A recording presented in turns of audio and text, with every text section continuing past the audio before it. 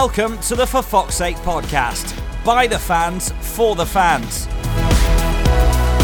With all the news, views and discussion from two lifelong Leicester City supporters. It's your show, so get in contact, make yourselves heard. What's your opinion? The only Leicester City podcast that's by the fans, for the fans. This is For Fox's Sake. Hello and welcome to For Fox's Sake, and it's deja vu all over again. It's another sacking episode. Klopp, who has been sacked early on this morning. This is Sunday if you're listening to it in the UK. We've got listeners all around the world, and it might not be a big surprise to many people. It might be a surprise for some, but anyway, he's been sacked, and we are now doing a podcast based on his sacking. And Rob Hayes is on the line. I'm in Fox 8 HQ. You're in Fox 8 HQ too. Rob, first of all, your initial reaction to the sacking? Not surprised. And not as bothered as I thought I would be, actually. We've very much been sort of on the fence on this podcast, haven't we? Some weeks we're more in favour of him leaving than others, and we try and present a balanced argument for our own sanity as well as the listeners. Initial reaction is, well, we lost 4-1 to Palace. How much longer could the losing run continue? 6 games without a win. Not particularly surprised, both in terms of our club and the current way that football is with the reign or lack of length of reign of managers. Absolutely, completely agree with you. Basically, we're going to be talking about Claude, about his term in charge of Leicester, about the future. But straight away, we'll go to the listeners of the show. That's the whole point. And we asked on Twitter and Facebook straight away, what do you think? Who's the next person in charge? The standard questions when it comes to who's the next manager, and when there's a manager sacking at a football club, which we've had quite a bit of experience about in the last few months. What are the details? You got 16 months in charge of Leicester, Claude Puel, and the third or fourth manager in 23? Yeah, we're looking for our fourth permanent manager in 23 months. And look, there's all sorts of stats bandied about, and I know we want to get onto the fans' questions, but just something I found interesting in the same article, 2 stats. Last season he took us from third from bottom when he took over up to 9th, which was only our second top 10 Premier League finish since the year 2000, which, if you paint that in its own picture and don't consider anything else, you'd say, oh, that's pretty good actually.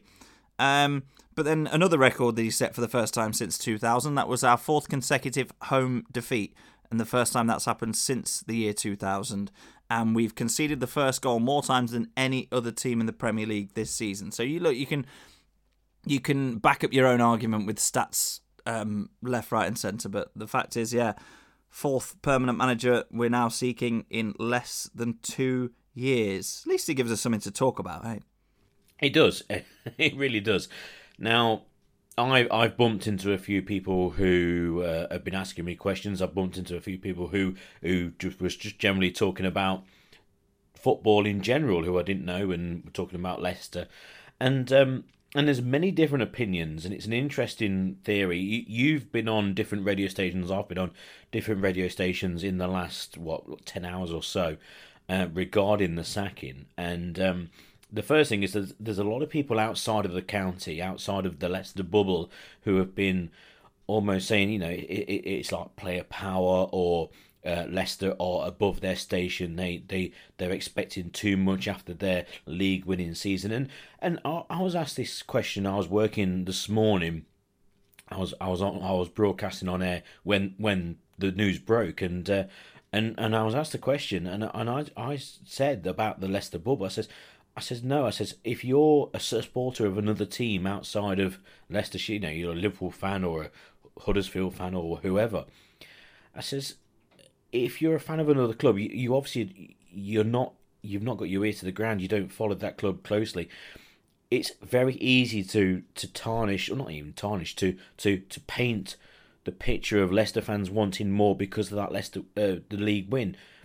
But I kept on arguing the fact that I think the average Leicester fan, and correct me if you think this is wrong, of course you will, Rob, but I think Leicester fans in general this season, we've forgotten about the league win. This is a different team. It's a young team. There's not many of that team on the 15-16 season that are currently in the squad, and we're not expecting too much because of the league win at all. That's completely in the past. It's because of what we've got currently in terms of having Harry Maguire, Ben Chilwell in the side, along with the likes of obviously Vardy and Schmeichel from that era. But because of the team we've got, we are expecting slightly more than what some supporters of other clubs maybe think that we should be kind of aiming for and happy with, like a top 12 finish, which of course a few years ago we'll be delighted with. But what's your thought on that? Yeah, I think our expectations are very much in the present. I think you're absolutely right. You look at the Premier League table right now, and 7th place is very much up for grabs for 6 to 8 clubs. And there is absolutely no reason, and there is absolutely nothing wrong with Leicester fans wanting that kind of success for their team. And let's be honest, 7th would be a very successful season for us. We're not asking Club World to go and win the Premier League for us. Like you say, Pete, it's not a distant memory, but it's a memory that we treasure fondly. But I don't think that influences our expectations of today. 7th place is well up for grabs. Everything about the club is pushing towards us trying to establish ourselves as contenders for European places in the nearish future. And you look at the squad on paper and the ability that they clearly have and they've shown in patches, and all of the expectations that we've got are based on that. They're not based on the fact that we should be pushing for top 4 because we won the league a few years ago. It's not based on anything to do with that. 7th is achievable. The quality of the players is high, and their ability to play good, attractive, effective football is clearly there. And there's no reason, and there's nothing wrong with us having those expectations. I think for people outside of, as you say, outside of the Leicester area or the club or the bubble, if you like, saying that it's down to a few years ago and the title success, absolutely not. Rubbish. Yeah, I completely agree, and that's going to be labelled at many Leicester fans on social media and also in the media as general. And also, I wouldn't say it's a criticism. I'd say that would be an easy angle to come from if you're a supporter of another team outside of Leicester. So if you do get that on social media, okay, respond how you like. But for me, I would just turn around and go, I disagree with it, but I know exactly where you're coming from. Let's go straight to the questions. Right, Simon Marlowe, does the club... And again, this is obviously breaking news. It's happened early on this morning. We've not spoken about it. We've come straight on air with the podcast. So if we do stumble over our thoughts and we maybe contradict ourselves, we are just literally going straight from the whim. You've not heard the questions. I'm reading them as they're coming through. Does the club need to curb some sort of player power? This is Simon Marlowe on Twitter. Seems to me that some of the senior players have had quite a say in the last 3 managerial changes. Very good question, Simon. I agree in some ways. There's one thing I would say is that when I changed over shifts at work, broadcaster who took over from me in the afternoon, he echoed these thoughts, and I said, well, but Claudio needed to be changed when he was in charge because we were going to get relegated. And then Shakespeare was changed at the start of the season because, yes, he did very well at the end of the season, but it didn't start out very well and they had to give him the job. So it was kind of like a forced change. So, yes, it's a number of managerial changes in a certain amount of time. But for me, those first 2, they had to have happened because of what was going on in that immediate circumstance regarding the club. So when it comes to player power, I don't think there's any surprise in Leicester fans that Vardy and Puel have maybe not quite seen eye to eye regarding the way that they play, and it's not played to Vardy's strengths. But when it comes to player power, we mentioned on the last episode that because of the amount of youngsters that are in the team now, the youth that's been brought through, because they've really not had anyone else in charge of Leicester, it's like that the players have not really had any fallback, so they're not going to say, oh yeah, well, what about when Pearson was in charge, or when Claudio was in charge, when we won this, when we won that. It's a brand new team. They've promoted these players ahead of experienced players, so the youngsters are going to be encouraged by the fact that Claude's given that position in the side. So when it comes to player power, I think probably not, but I will agree the fact that Vardy would not be fully au fait with what was going on with Puel, and obviously the Schmeichel conversation, especially with his dad a few weeks ago, that's no slip. That obviously happened, and we know that Kasper will probably be frustrated as much as anyone in the stands, because he'll be sat there watching it in goal, watching what's going on. So I think all the stuff about Vardy and Kasper is probably true, but I don't think they have a complete hold over the entire squad in terms of I don't think they're down tools for the manager. It's a very easy term to label for a squad of players that they down tooled for a manager. I don't think that happened with Claude. What do you think, Rob? No, I don't think so. It's something that's quite easy to comment on from outside of the Leicester circle, because there were such high profile outings, if you like. I wouldn't say interviews as such, because neither player, in if you're talking Vardy and Schmeichel, actually came out and said anything really untoward. But Kasper's was hinted at through his dad's comments, and Vardy, you got the post match thing where did he or didn't he swear something towards one of the other players about Claude Puel. We'll never know that, but the interview where he very casually sort of said, does Claude Puel's style suit me? Not really, but he followed that up in the same sentence by saying, but it's down to me to work hard and adapt myself. The problem is, look, there's one manager, right, and there are anything up to sort of 25 first team players, senior squad members, whatever you want to call them. So are the players always going to have more power than the manager? Absolutely. Unless the manager brings in a staff that is of larger number than players, which quite frankly would be ridiculous, then the manager is always going to be outnumbered in that sense. Were Vardy and Schmeichel leading a revolt behind the scenes? I very much doubt it, because although recent results haven't been fantastic, we talked on our last podcast about the performance against Spurs being one of the best of the season, and the most proud we've been after a Leicester League defeat. Absolutely. And look, I'll be completely honest right now. I didn't see the Palace game yesterday because I was in the heart of Wales watching the Snowdon. Yeah, well, I was climbing Snowdon the day before, but I was watching the rugby in a pub, and I think if I'd have asked them to put Leicester Palace on another screen, I'd have got absolutely lynched by hundreds of Welsh rugby fans. So all I've seen is the sort of text commentaries, the Twitter updates, etc., and then match of the day and extended highlights today via other channels and whatsoever. But you look at the stats, and from the people that I've spoken to that were at the game, they said Leicester played pretty well.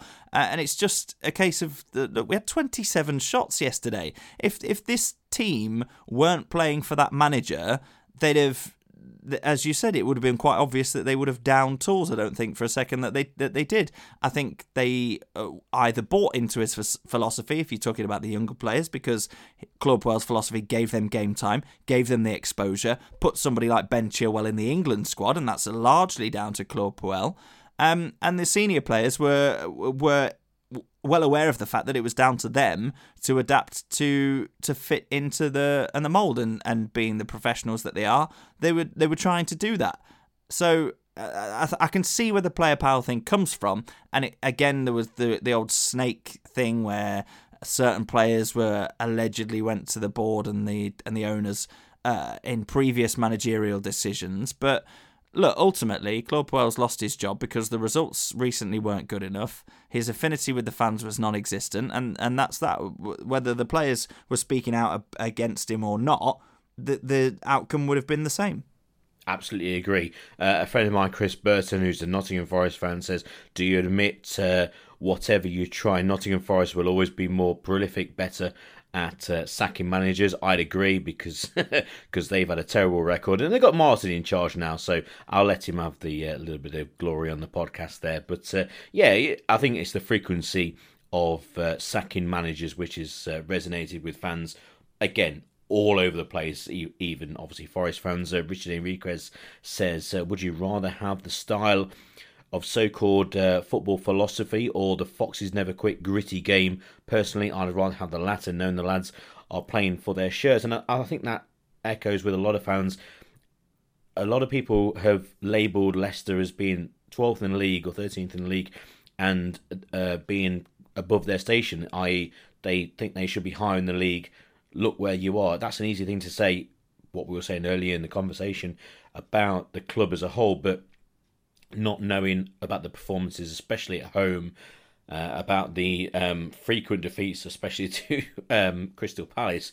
But I think Richard's hit the nail on the head regarding if we were in this position in the league, yet we were playing attractive attacking football with these youngsters and it not quite working out because they're a very, very young side, but you could see the direction they were going. I think that the fans would be absolutely fine with that and know the direction the club's going. I think it's just because of the really poor results, especially at home, regarding these young players. It's just culminated in a lot of things that you mentioned earlier about Claude. Hazeep Patel, a regular Twitter responder on obviously on Twitter, has Puel advanced our football / changed our style? Do we revert to type or continue the evolution with a new manager? That's a really good question, and it's something that we'll definitely touch on when we talk about the new managers later on in the episode. Another regular tweeter, Anthony Dickens, says, where do you rank Puel? This is a good question to you, Rob. Where do you rank Puel in the managers we've had in the last 10 years? So you're going back to the likes of Pearson, obviously, and then you've got Sven, and then you've got Pearson again, and you've got the managers that we've had. I think we can just sum this up in terms of what would you look back on the Claude Puel reign being. So if you had the Fossils and Foxes book in 20 to 30 years' time, and it had the era of Puel, what to you would it say? Not an awful lot. Let's be perfectly honest. I think if we're writing that chapter of Fossils and Foxes on air right now, I would have to say managed transition period fairly well. I don't think he's not revolutionised anything.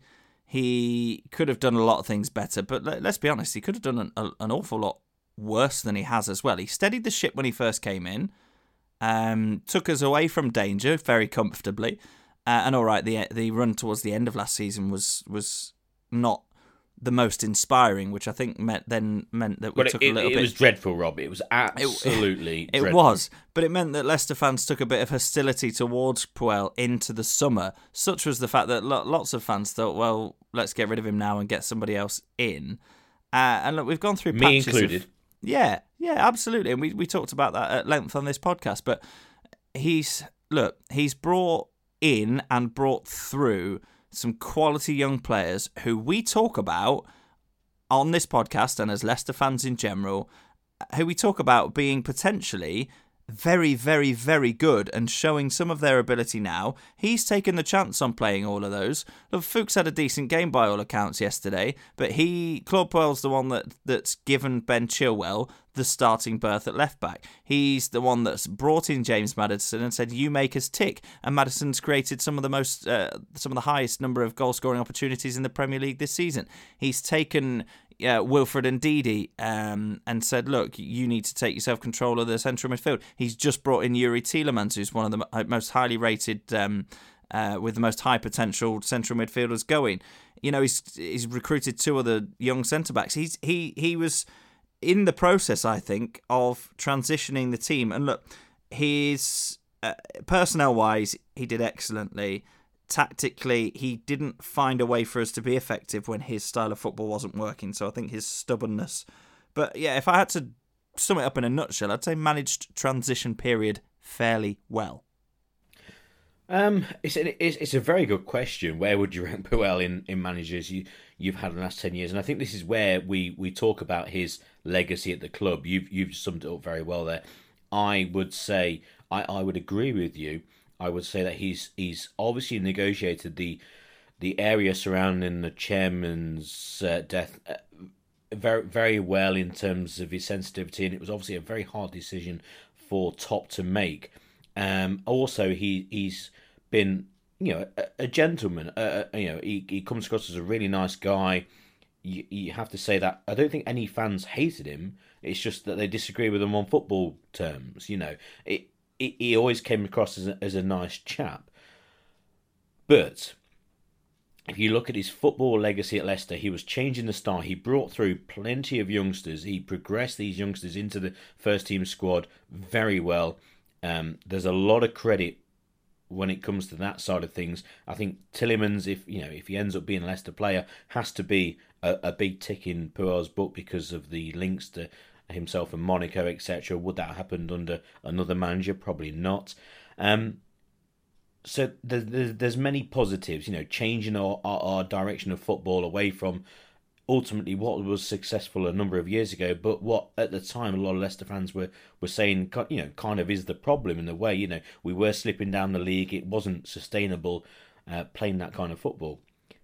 But then you look at the other side of things, and it's the relationship with the fans. He never took to the fans in the way that his demeanour was during interviews, which I know is a big thing, because I look back at someone like Ian Holloway, who's an absolute clown at Leicester, and you don't want someone who's just bouncing around a rent-a-quote guy, but you could not relate to Claude in any way, shape or form, and you have to say that if that was his conversation to the press, whether it be on TV or on radio, what was his conversation to the team?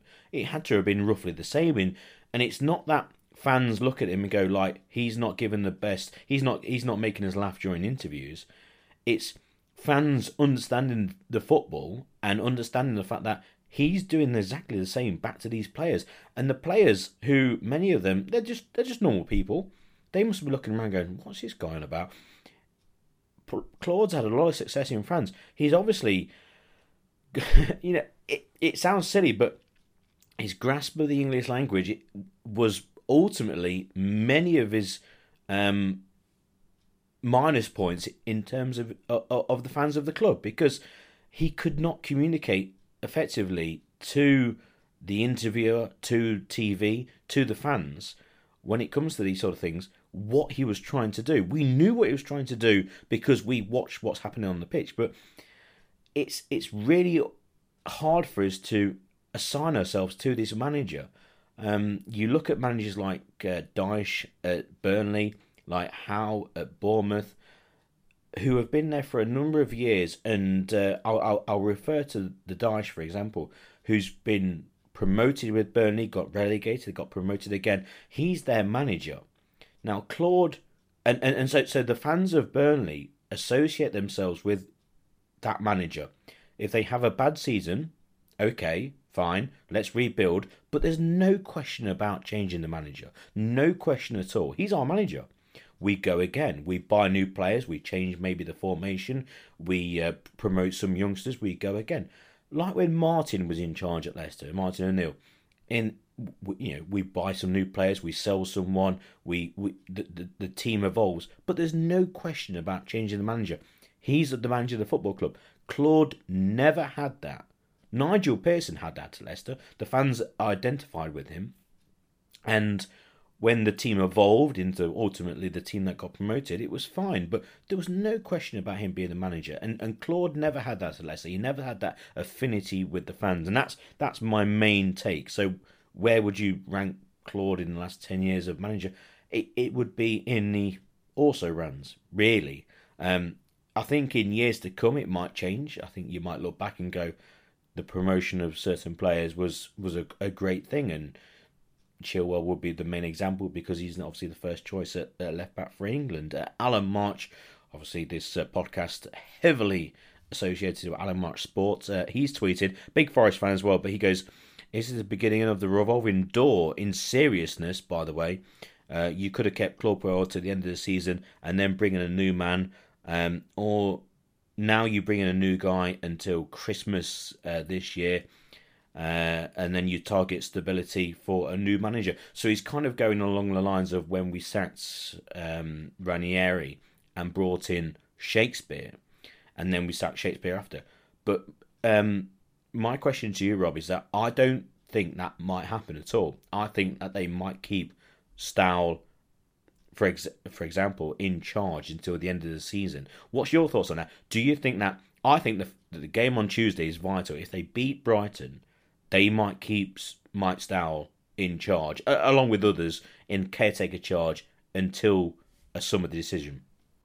It's an interesting one because you've got to wonder whether the sacking of Claude Puel is an instant reaction to a 4-1 defeat to Crystal Palace, or is it a more measured approach that has been being considered, and the ramifications of which have been considered for the last month or two, let's say, and they might have somebody lined up. It's a difficult time of year to bring in a manager with longer term aspirations, but impossible time of year, impossible. Yeah, absolutely. But if you think about how fickle the world of football managers is at the moment, can anybody expect to either hire a manager based on long-term goals, or a manager themselves, can they expect to be hired on the basis of long-term goals? You're looking for somebody to come in and start winning football matches straight away to make sure that any worry that's maybe niggling at the back of somebody's mind that we might get relegated or at least dragged into the scrap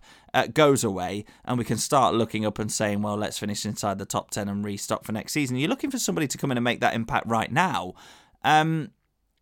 Then long term, where do you go? Look, the problem is at the moment, every time we've lost a manager, let's say, lost, sacked, left, whatever, and you put in somebody in caretaker charge, there is somewhere at least somebody with strong leadership or coaching qualities. And look, Mike Stowell, I'm just looking at the list of previous caretaker managers. Mike Stowell took caretaker charge with John Rudkin and Steve Beaglehole back in August 2007.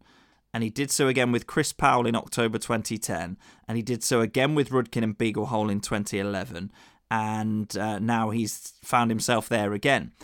Now, there isn't anybody, apart from Adam Sadler, who has been listed as the sort of co-caretaker manager, if you like. But between them, they've not got experience of leading a football team. At least, I'm surprised they haven't named Beaglehole, because he's been in charge of the development squad for so long that he's clearly used to managing teams in match situations. Okay, it's the Premier League 2 and it's the under-23s, whatever you want to call it. But at least he's got the experience of leading a team on a match day.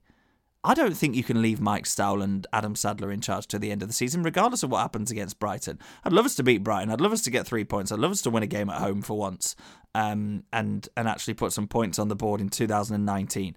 But you've got to find somebody who is capable of putting a team out. And I know Stowell and Sadler would have done a lot of the groundwork in terms of preparing the team for matches and tactically, etc. But it will all have been overseen by somebody else, and it always has been. Why has Mike Stowell always either been a goalkeeping coach or a first team coach or assistant coach or whatever? Why is Adam Sadler? I know he was quite a young lad who came through the coaching ranks, if you like.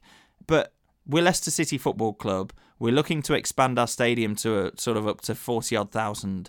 We're looking to try and establish ourselves as a top 10 team. You can't leave the rest of the season in the hands of two blokes who are part of a coaching staff and are coaches. They might turn out to be good managers one day, but now's not the time to test that, surely. I completely agree. The Beaglehole thing was first on my list. I literally straight away thought this. Surely it's a chance for him to step up. And it might well be. It might well be the case that he's behind the scenes and he'll step up. Again, we don't know. We'll wait and see what happens the game against Brighton. And again, if they win against Brighton, there's more chance of that sort of thing happen. Look, hold the fort, lads.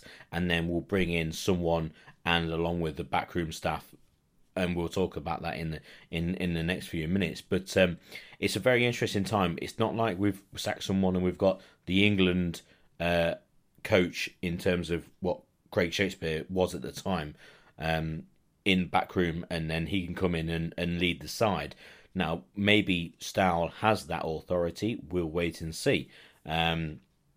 Personally, I'd like to see that. I don't think there's any benefit in bringing some outside help in to the club to then change hands again in the summer. I'd like it to be an in-house thing, and I think that's what Leicester would like to do as well. Also, regarding the second as whole, I don't think this decision was made on the hop regarding Top. We have to look back at obviously what's happened in the last few months regarding Vichai, but it shows you that with Vichai listened to the supporters, and in terms of his sackings of managers, I remember saying on the podcast when we lost at Millwall in the FA Cup that Ranieri should be sacked, and a few weeks later he was sacked after the first leg at Sevilla in the Champions League. So it was spot on with kind of my thinking. And then with Shakespeare, he had to have been given the job because of what happened, and you never know, it might have been a great success. And was he pushed slightly early? But it was a decision taken, and it was taken, and a new person was brought in, and ultimately it proved to be, for that season at least, successful in terms of keeping in the Premier League, etc. And obviously with the future of the club, looking for, at the time, they were obviously looking at a new training ground and building on the future. So when people label Leicester as a sacking club, I always disagree, because I think I agree with all the sackings. You look at Shakespeare, Ranieri, and now Claude. When they were sacked, I think it was bob on. It was exactly where I thought. But another question I've got here: I wouldn't be surprised if Nigel Pearson comes back for temporary charge. What do you think? You tell me. That's Joe on Twitter. I don't think Nigel will be near the club. Even though he was obviously sacked at the club in Belgium, I don't think that had an effect. Even if he was top of the league, I don't think it was. He would come back and be a part-time manager again. I think the hierarchy at the club want to bring in. Don't want to bring in someone. I think they want to just coast to the end of the season and bring someone in as a manager for the start of next time. Ben Payne, seems as though the club will go for Benitez or Rodgers in the summer. Who will they get on a short-term basis, if anyone's guess? But again, exactly who would they get short-term? But for me, Rob, the conversation now moves on to the future. We've covered Claude. We've covered what he's done to the club in terms of promoting youngsters. We know about the bad results. The home record for me really sticks out. And one thing that's not been mentioned in many of the mainstream media, 5 Live I was listening to a lot today, one or two, there was a great point. I was listening to it for a half an hour or so, and they were talking about the club, and they didn't mention it, and all of a sudden they went to the live angle from Wembley, where the League Cup final took place. It was very early in the afternoon, and their guests were Neil Lennon, Steve Claridge, Michael Appleton. It was unbelievable. It was a who's who, and then you had Robert Huth on as well, who spoke very candidly, and so it was a who's who of Leicester, and it was really interesting to hear their points of view. Huth was very forthright in his views of that. The communication side of the things regarding Puel and the players, it just wasn't there, which is pretty much what every Leicester fan was kind of on board with. But regarding the other players, they were talking about the cup runs that they had in the 90s, Lennon and obviously Claridge, and it's one thing that's not been mentioned an awful lot, and it's the response to Claude's selections in the cup. How we lost on penalties, in extra time and penalties last season in the FA Cup and the League Cup quarter-finals, and then we've done it again on penalties in the League Cup this time round, and then lost to Newport. Fair play to Newport. But Claude's record in the Cups, which is a club the size of Leicester who have won the league recently, should be going for. That is it's a real down point which has been missed by a lot of people. Yeah, but there's been a lot of other stuff to talk about recently, hasn't there? And I think on those individual occasions we aired our thoughts on this podcast and in various other forms of media. But yeah, look, one way to endear yourself to fans, even if you're struggling, as Claude Puel was, is to go and win something. Especially when you know that you're not going to win the league, let's say. Yeah, you don't need to reserve any energy to keep yourselves out of a relegation battle either. We were always going to comfortably finish mid-table this season. I don't think there's any question about that. Would you have rather finished 12th and won the League Cup? Absolutely. You know, it's a day out at Wembley. It's moments that fans remember. It's creating these memories for fans and the moments to savour. And he had opportunities to do that this season and last season and didn't do it. And another way that he struggled to, or seemingly struggled to grasp what the fans wanted. Mate, I completely agree. I think this is one of the main reasons, as much as obviously the Premier League form, especially the home form. But if I was, and of course I am, a Leicester fan, and people ask me over the coming days, what do you think? I would remind people that we had real opportunities to get into the semi-finals and obviously then possibly the final of cup competitions the last 2 years. And we have failed. And that, for me, is probably more of a damning statement on Claude than the Premier League form, because I think we'll be safe in the Premier League personally. But for me, it's those cup exits that's really resonated with me, and it's resonated with what I believe the majority of Leicester fans really take to heart. Because again, yeah, we've won the league. We won the league a few years ago. We want to cement this section of our history with a few cup victories. You know, if you finish 10th or you finish 13th or you finish 8th or you finish 15th, as long as you're safe, for Leicester fans, that's fine. We want to go further in the cup. So to put out a weakened team in quarter-final action against Man City and lose on penalties when you possibly should have won, and then do the same thing the next year, that for me is one of the big things with Claude. And if someone asked me, that would be one of the main points. I'd refer to the cup. But we look forward, Rob, and the question is now, who is the next Leicester manager? Who do you want? Who do the fans want? I asked the same question on Twitter earlier, and I asked it on Facebook as well. We'll go to the Facebook here. Ron Adams, Rafa, please. Ken Libby says, out of the names I've heard, I'd say Brendan, obviously Brendan Rodgers, or Rafa, if they convince them. So obviously both of them. Pitor Makelki, apologies about the pronunciation. You know how bad I pronounce words, Rob. Brendan Rodgers, please. He's going to take us to the Europa League, which we'd be delighted with. We've said I'd love a trip to Kazakhstan in late July in the Europa League. I think most Leicester fans would. Denny says, yeah, good choice. I think he was referring to probably Brendan Rodgers there. Dave Loosby, Brendan or Howe. I really can't see either of them coming unless we wave an enormous carrot in front of their noses. And Patrick says, best ask Vardy who he wants, which is a really good term.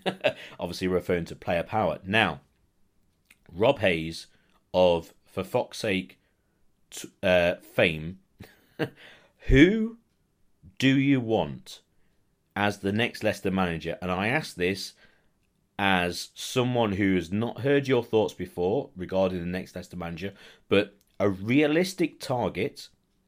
Who would you like in charge at the start of next season?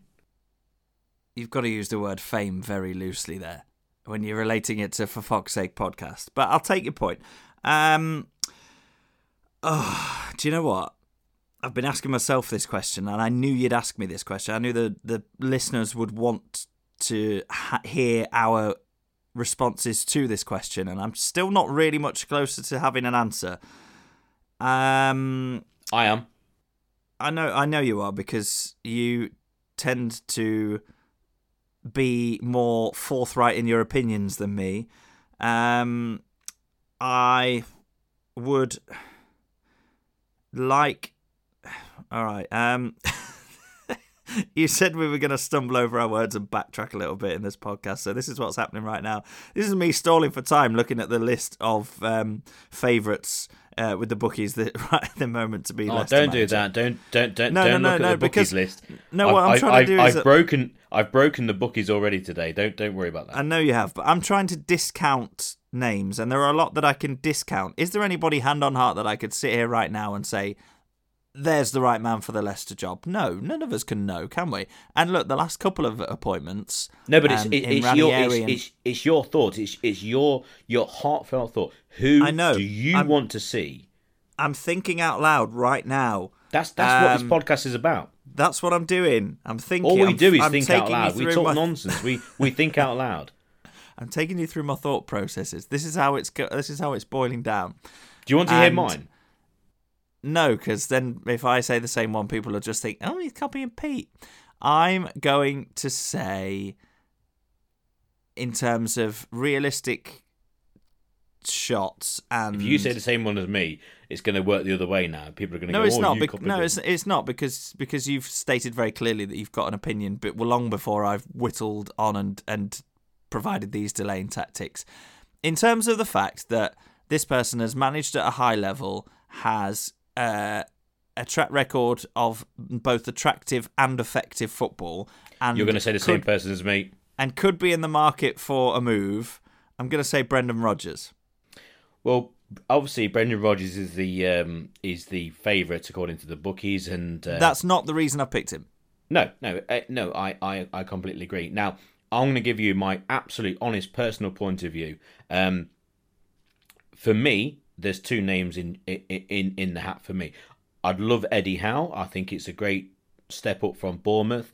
Whether he would come to Leicester away from Bournemouth, who knows? But I think in terms of the youth of the Leicester side, I think it would work very well.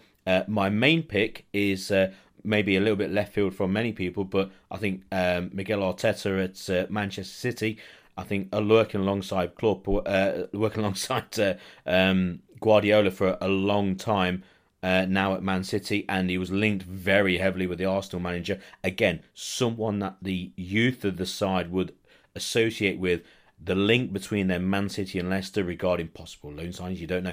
I think there'll be a lot of goodwill sent to him in terms of his first managerial job. I think it would be a perfect club for him. I think the style of football would integrate well with what Claude was trying to do.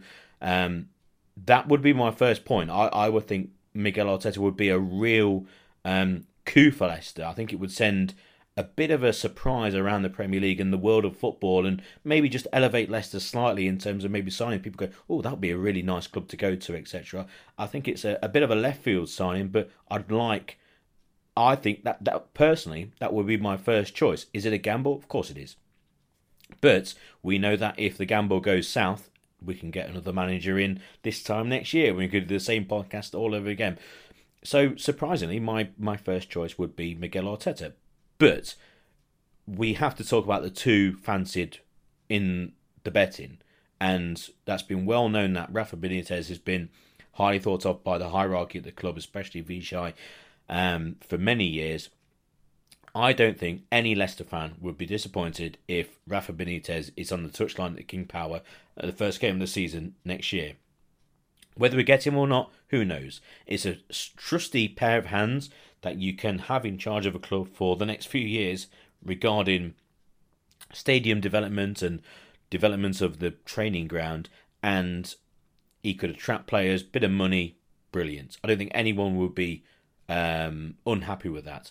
And the next one, and the bookie's favourite, is Brendan Rodgers, and I think Brendan Rodgers is the clear favourite for the job. I think it's a perfect job for him in terms of coming down from Celtic. You have to remember what he did at Liverpool. He nearly won the league. His job at Watford, a friend of mine is a good Watford fan and spoke very highly of him. We know what Brendan's like as a person. He rubs some people up the wrong way, this and the other. But people think you can win every single trophy going at Celtic. It's dead easy. It's not as easy as it is. He's pretty much won the treble in the last 3 years. He's won every trophy going. He's got a tremendous record, and it would be a different appointment, but it would be someone with a proven track record. Again, a very, it'd probably be the most. I mean, I know Claudio obviously had his, his time at Chelsea, and he's had his success around the world, but it was a real surprise. But it'd probably be the highest profile signing in terms of manager that we've had, Brendan Rodgers, especially with the domestic media. And I would not be unhappy if Benitez. I would not be unhappy if Rodgers turned up. And I've told you my thoughts on and how, and especially Arteta. What do you reckon about? Obviously, I agree with your thoughts on Rodgers. I'd be delighted. I think it would be a really good appointment. But what are your thoughts on Arteta? I don't think that he is the kind of person that we need in charge of our club now.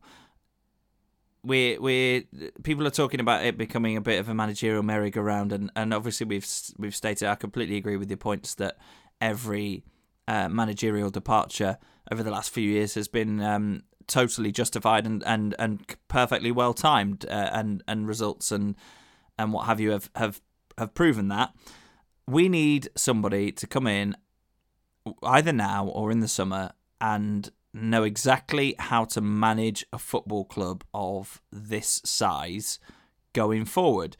You look at Rafa Benitez and Brendan Rodgers, both have managed at the very top level. Rafa Benitez has managed world-class teams, whether in your view, people listening at home, or yours, Pete, makes that... Champions League winning teams.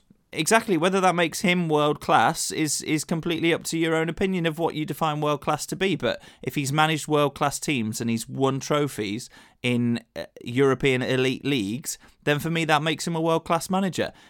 People are condoning him for being quite negative at Newcastle at the minute. He's making the best of a terrible situation he's got there. He's not got the players to go out and dominate Premier League matches, so he's making them as effective as he possibly can. He interchanges between styles, between matches, within matches, between the teams that he manages, whereas you look at somebody like Sarri at Chelsea or Claude Puel recently departed from Leicester, and they seemed to be relatively stubborn. They were like, we're going to play this way, I'm going to force the players to play this way, and without any real effectiveness. Sarri came in, changed the formation at Chelsea, made lots of players less effective, annoyed a few others, played a few in slightly different positions. Look, Kante's playing too far forward, let's be honest. Alonso's not a left back, he's a left wing back at best, and had a great season doing that. Puel has tried to stay the same way. He's tried to play a possession-based game and seemingly didn't realise that we won most of our games on the counter-attack this season, which is inherently what Leicester City are currently good at. So you need a manager that is able to recognise that, has the tactical know-how and the mental strength to make those changes. And you need somebody like Benitez and Rodgers. And look, to quell the talk of player power, you need managers whose decisions are not going to be called into question. Rafa Benitez cannot be called into question by somebody like Jamie Vardy or Kasper Schmeichel. They just can't.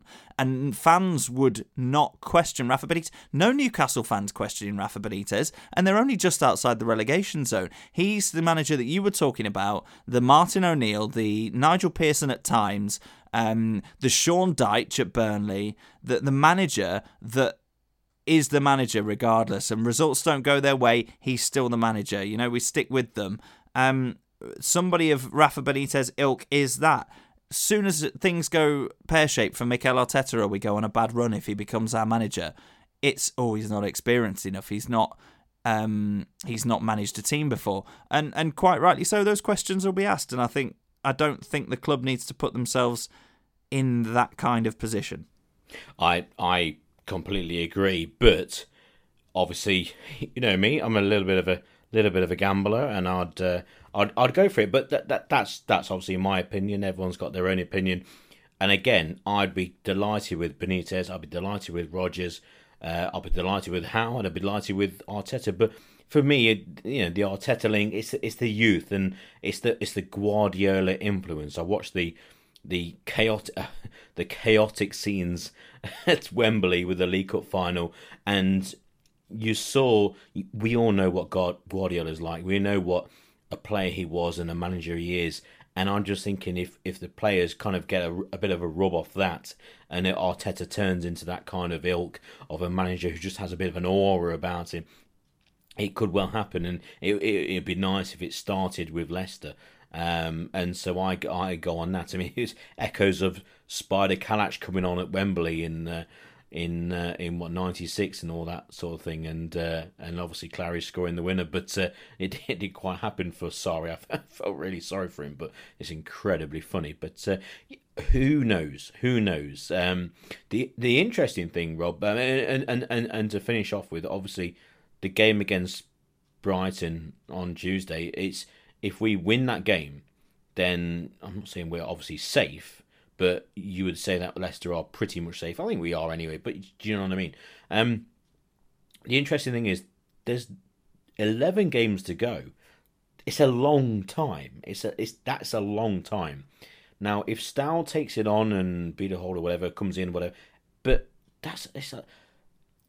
do you think, and the final real question, do you think that there will be someone to come in the short term just to run the show for the next 11 games? Because it's not like we've got 2 or 3. It's 11 games, Rob.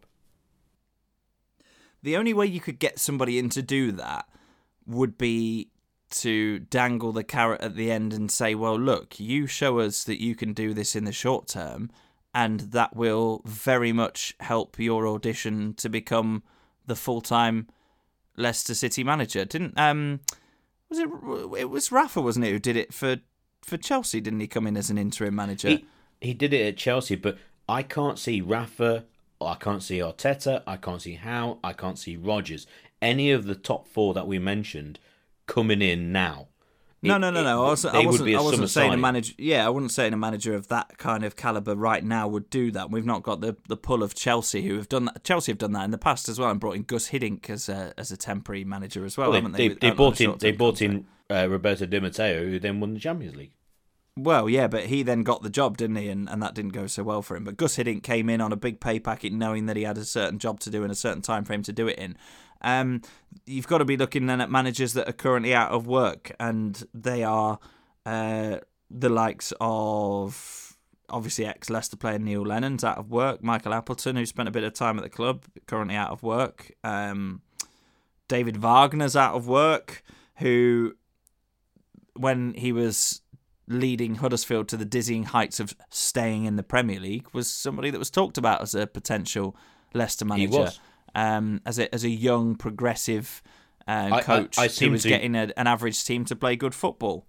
I seem to remember talking about him very highly on a couple of episodes, maybe in conversation with a previous sacking of Leicester managers. But again, it's managers you can see coming in for those 11 games. I don't think he would do that knowing that there's a good chance he'd probably be replaced in the summer. No, I don't think Wagner would. I think with somebody like Neil Lennon, you'd have to tread very carefully, because he's got a reputation at this club. He has his place in the history of the club, and maybe that should stay exactly where it is as a successful player in one of our best recent eras. So to that end, you're then left with Appleton. Would he come back on a temporary basis? Probably not. But it depends what he's after. I mean, if he's after a managerial job, then, and he backs himself, and he knows most of the players here, then would it be a bad idea for him and for the club for him to come in and audition himself, not necessarily just for the Leicester job, but to put himself in the shop window for the summer for another club, say a high-flying championship club or something like that, and say, look, I came in, steadied the ship, won 2/3 of the remaining games in charge, steadied the Leicester ship, got them to finish top half, and now I'm moving on. I think that'd be. I think someone like Appleton is in a better position than many to come back. There will always be a sense of Appleton not particularly leaving on the best of terms either, because he stayed for a bit under Puel, didn't he? And then in the summer reshuffle of the backroom staff, he was out and Puel's men were in. But they've all gone now. Appleton to come in and lead and steady the ship alongside Stowell and Sadler would be fine with me. I just think Stowell and Sadler alone aren't capable of doing what they need to do to get this team limping over the line. And it would be a limp, I think, with those two. But you bring back Appleton, who they've worked with, who most of the players have worked with, who wants to become a manager, probably. I don't know. I don't know him personally. But I think he's the best short-term fix should the club go down that route. I absolutely, completely agree. I think it would be on a term of, look, you're coming in to be the manager. If you win every single game to the end of the season, we might consider appointing you as manager. But we're not going to go the same route as we did with Shakespeare, and that appoint someone knowing that if it slightly goes wrong at the start of the season, we'll then sack the guy. I think it'd be a perfect opportunity to come back and advertise his qualities as a manager, probably to the outside world. He was linked heavily with the likes of West Brom. He was linked up in Hibernian as well, and I think it would be a no-brainer if he was to come back. He was very cagey on Five Live as well. He didn't want to criticise Claude. He didn't want to mention anything really what was going on behind the scenes, because obviously maybe it was part of the contract negotiations when he left or whatever. But I think it would be a bit of a no-brainer alongside Stowell, etc., who you mentioned, just to come back in for the remaining games. He knows all the players. Just get a few wins under your belt. Job done. Fine. Let's roll on for next season. And again, people can look at him and go, He's been in the news. He's been in the Premier League. It'll be an opportunity for him to, like I said, advertise his credentials for another job, unless he wins every single game. So that would be my suggestion. Or let's just say they win on Tuesday, and then they go and win the next week and win next time. Stowell in charge, fine. Who knows? Who knows? There's some big personalities in that side. The likes of Vardy and Schmeichel have, I don't say a hold over the squad, but if it starts going well and they become really entwined with what's going on with the coaches who've been there a long time, maybe we could actually play the remaining 11 games of a season with caretaker managers, knowing that they'll bring someone in the summer. Who knows? We'll wait and see. I'm just looking, actually, Pete, at news reports after Michael Appleton's 2-game spell as our caretaker manager. 100% win record, by the way, as Leicester manager. Beat Swansea and beat Leeds, and said that he would hope to be given the chance to at Leicester. I think he's up. I think he'd be up for it. I really do. Sorry, I was just reading that as you were talking there. I mean, 100% win record as a Leicester manager. I think he'll be completely up for it, but I think he'd obviously want the manager's job. But again, if you win every single game, then why not give him the job? If he wins 11 on the bounce, that'd be unbelievable. But give him a go. But I agree, and there's not a lot to lose really in doing that. But we'll wait and see. There's the game against Fulham. It's vitally important. Sorry, Brighton on Tuesday. It's vitally important. And we await further news. It's very, very strange, since all the years we've been doing this podcast. What's this episode 108 or 9 or whatever it is? We've done this episode a number of times now. New manager on the fly. We've not prepared anything. We've not, really looked at the tweets. We've just read them off and just said what we think, which is, I think, what the listeners actually like. It's just two genuine supporters who say what they feel without, trying to be blasé about things, and they just say things on the slide. That's what, or on the hop. That's why we get things wrong. In my case, pretty much all the time. But it's interesting times. It's very interesting times. The one thing I saw was Matt Law, a journalist, tweeted today, obviously regarding the Leicester manager's job, and there's a lot of people who were tweeting about the job, saying it's one of the best jobs in English football going at the moment. And I absolutely, completely agree. And this is what I really want to end on, Rob. And that's the fact that this job has a team of very young players, by far the youngest first team squad in the Premier League by a million miles in terms of players playing Premier League football. A lot of money, a brand new training ground coming to the club, a brand new, well, not brand new stadium, but an expanded stadium, facilities out your ears, a well-run club by fantastic owners. It's one of the best jobs. In fact, it's not even that. It's the best job, as Matt Law said on Twitter. It's the best job outside of the top 6 in the Premier League by a mile. So we should be looking for a top manager here. Like we're not going to settle for any also rans. We're looking towards the echelon of football around Europe, around the world. This club wants or has the ambition to try and break that top 6, and they've got a very talented young squad who can progress over the next few years, hopefully with the same manager to do that. Hence the reason I mentioned Arteta as my selection. It's a massively attractive job.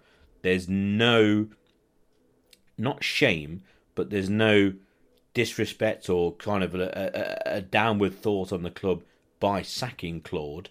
And of course, they're always going to link it back to the league-winning season and the amount of managers we've had since. There's no shame or tarnish on the club in doing it now. It's one of the best jobs in football, especially the Premier League, that you can get right now. Yeah, very attractive job. Everything is in place for a manager to succeed. And I think that puts the club in a powerful position. If the candidates that they want and the candidates of the right calibre that we're talking about there are not available right now at this stage of the season, you can't get somebody else in. You've made the decision to sack your manager. You have to wait till the summer and make sure that you make the right appointment then. We're in a very, very good place right now. It is time-wise in terms of the development of the club, in terms of the age and quality of the squad. The timing is perfect for somebody to come in, make a real stamp on this squad and achieve something pretty good, which means that we're in a good position and the club have got to make the right decision here. We've got the right people at the top to make the decision.